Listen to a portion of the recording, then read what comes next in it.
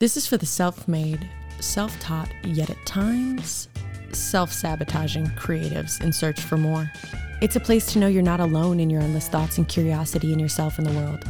We cover topics in self-help, health, business, finance, social experiments, sex, culture, and life as we know it in the most entertaining ways possible. In this exploration of thought, we feel all the feels and have no shame on our open book policy of storytelling. I'm Hope Taylor, the host of Afterthought, and I wanted to create something real to connect to and possibly just dance the line of going too far. Join me on this adventure of entertainment and education.